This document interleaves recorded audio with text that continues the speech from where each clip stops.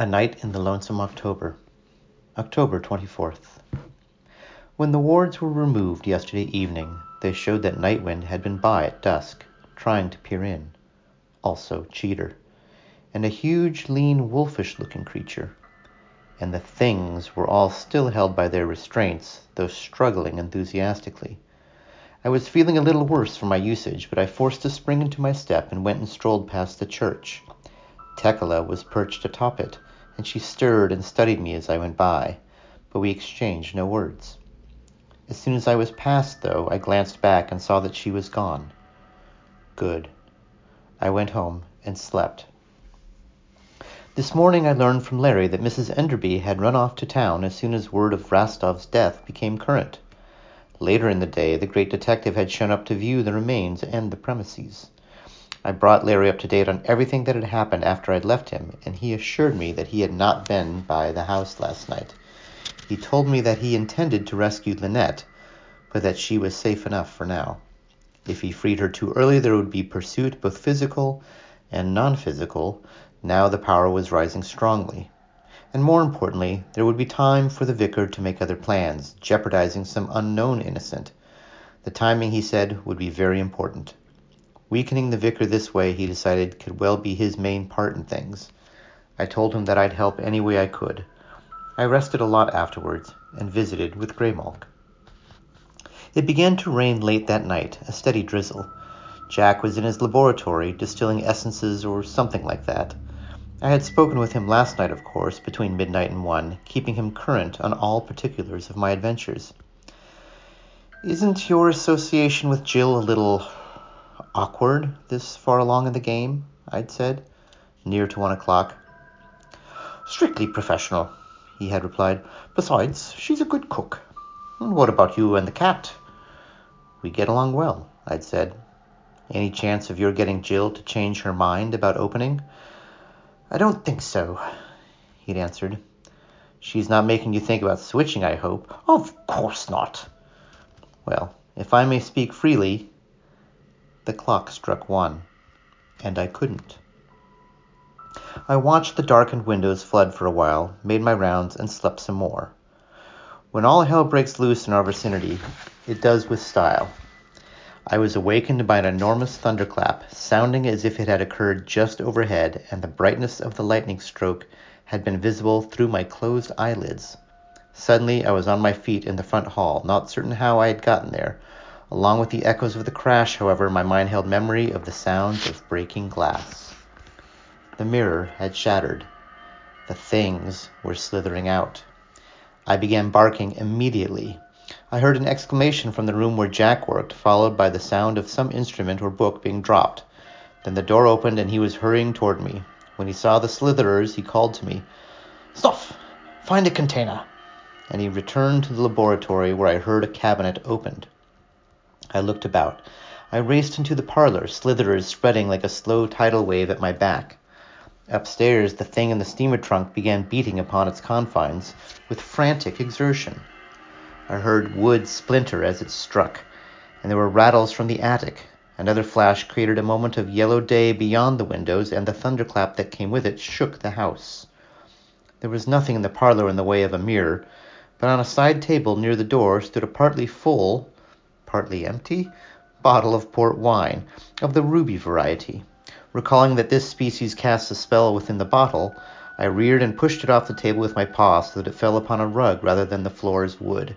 It did not shatter, and its cork remained in place. There came another flash and another crash. The things upstairs continued their noisy activity, with indication that at least the inhabitant of the steamer trunk had gotten free. A glance hallward showed me the steady, continuous exodus of the things from the mirror. I heard Jack's footfalls. An uncanny glow began to fill the room and the hall, and it did not seem entirely attributable to the internal incandescence of the slitherers. Rolling the bottle hallward, I saw Jack standing at the hall's end, a wand in his hand. It was the no-nonsense wand he had used to transfer the slitherers from mirror to mirror earlier, and not the powerful game artifact, the closing wand, which was also in his possession. While he is master of the knife, or vice versa, the knife is not technically a game tool. though it may be used as a part of the game. The knife is the embodiment of his curse, as well as a special source of power. He saw me, and he saw the bottle at the same time that I saw him. Jack raised the wand and used it to part the flowing mass which separated us. Then he came forward, and it slithered closed behind him as he advanced. Coming up beside me, he picked up the bottle then, held it in his left hand, and uncorked it with his teeth. There came another thunder roll, and the eerie lightning assumed a definite greenish cast, giving Jack a corpse-like appearance. There was a scrambling sound overhead, and the yellow-eyed thing from the steamer trunk bounded down the stair, cracking the banister as it came. "Deal with it, Snuff!" Jack cried. "I can't!"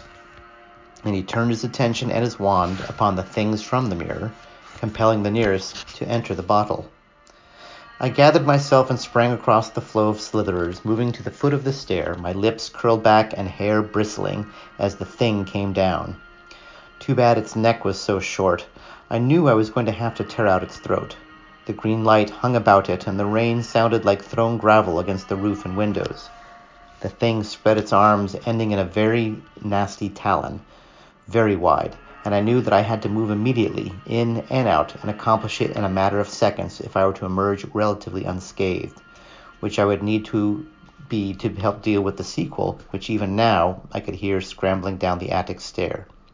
The lightning flashed again. I roared to the accompaniment of thunder as I launched myself at an awkward angle.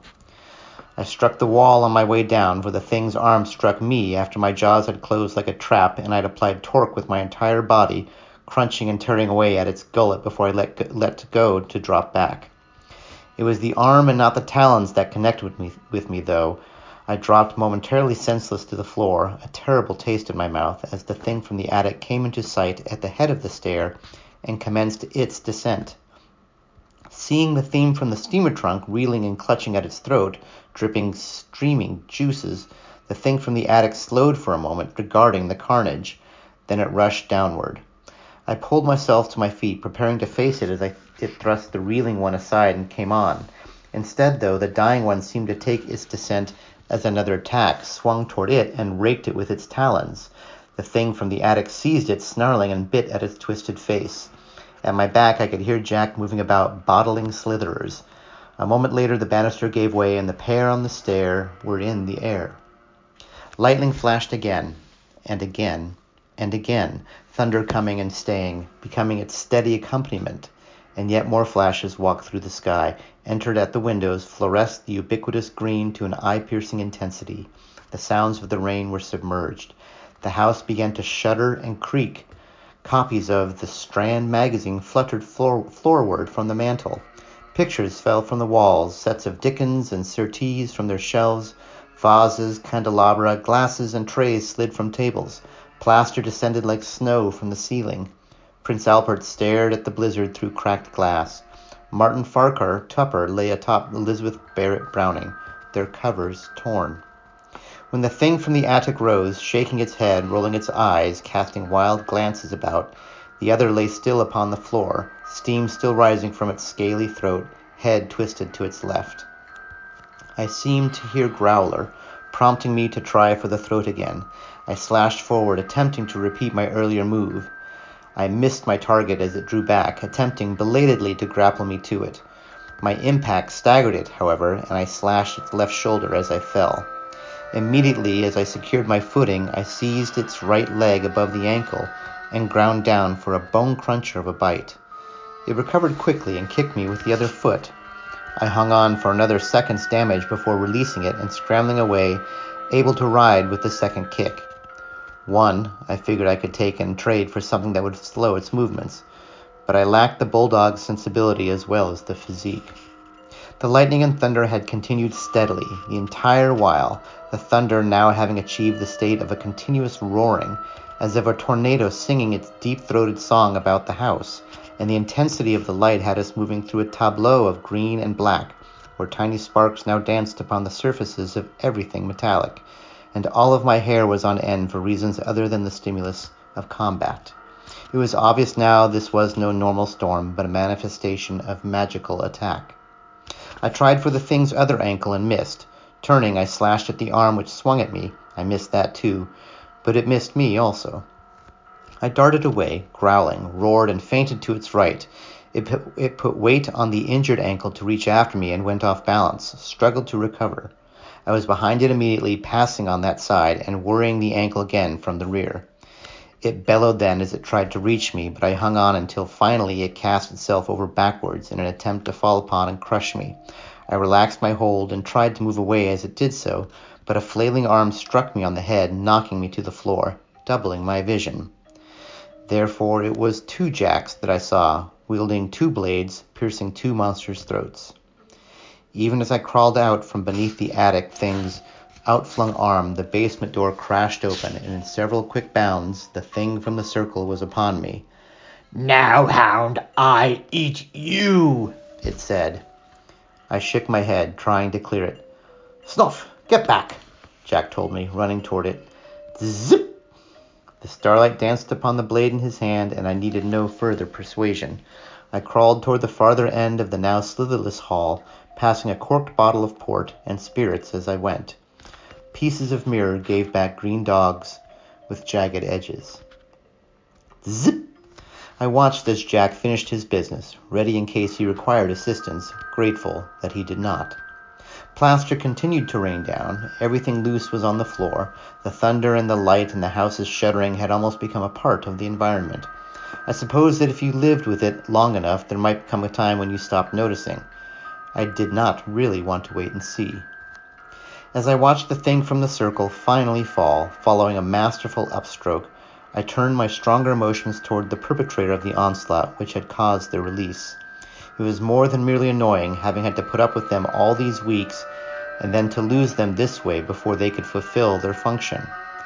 Under the proper constraints, they had been intended as the bodyguard for our retreat, should one be necessary, following the events of the final night, after which they would have had their freedom in some isolated locale, obtaining the opportunity to add to the world's folklore of a darker nature.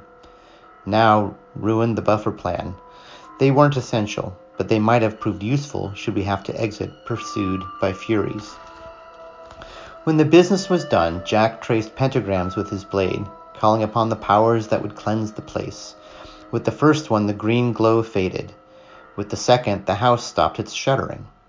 With the third, the thunder and lightning went away. With the fourth, the rain ceased. "Good show, Snuff," he said then. There came a knocking on the back door.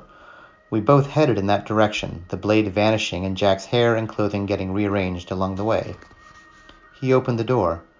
Jill and Greymalk stood before us. "Are you all right?" Jill asked. Jack smiled, nodded, and stepped aside. "Won't you come in?" he said. They did, though not before I'd noted that it seemed perfectly dry outside. "I'll invite you into the parlor," Jack said, "if you don't mind stepping over a few dismembered ogres." "Never did before," the lady answered, and he led her in that direction. The parlor floor was full of what had been on the shelves, the tables, the mantelpiece, and everything was powdered with plaster. Jack raised the sofa cushions one by one, punching each and turning it upside down before replacing it. She took the seat he offered her, which afforded a view of the broken mirror and demonic carcasses sprawled in the hall. The clock chimed 11:45. "I'll have to offer you sherry," Jack said. "The port's gone bad." "Sherry will be fine." He repaired to the cabinet, fetching back 2 glasses and a bottle. After he had poured a pair and given her one, he raised the other and looked at her over it. "What prompts your visit?" he asked. "I hadn't seen you in over an hour," she replied, taking a small sip of sherry. "That is true," he answered, sipping his own, "but it is often that way with us. Every day, in fact. Still, I refer to your house as well as your person. I heard a small sound earlier, as of the tinkling of a crystal bell, from this direction. When I looked this way, I saw nothing but a well of impenetrable darkness." "Ah, your crystal bell effect," he mused. "Haven't seen that one since Alexandria.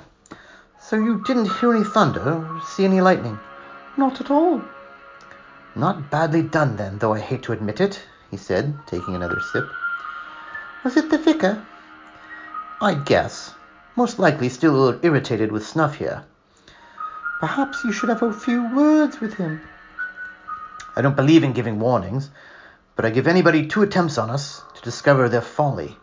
If they do not, and they try a 3rd time, I kill them. That's all." "He sent those creatures after you?" She gestured toward the hall. "No," he replied, "though they were my own. They got loose during the attack. It must have involved a general manumission spell. Pity. I had better use for the fellows than this." She set down her glass, rose, visited the hall, and inspected them. She returned a little later. "Impressive," she said. "What they are, and what they got done to them."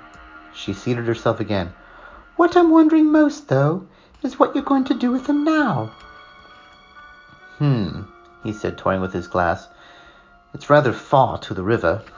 I nodded vigorously. "I suppose I could just stow them in the basement, throw a piece of canvas over them, or something like that." "They might start to smell pretty bad." "They already smell pretty bad." "True, but it would be awkward if they were discovered on the premises, and when they start to decompose, it might lead someone official this way." "Conceded, I suppose. I could just dig a big hole somewhere and bury them." "You wouldn't want to do it around here, and look too husky to lug far." "You've a point there.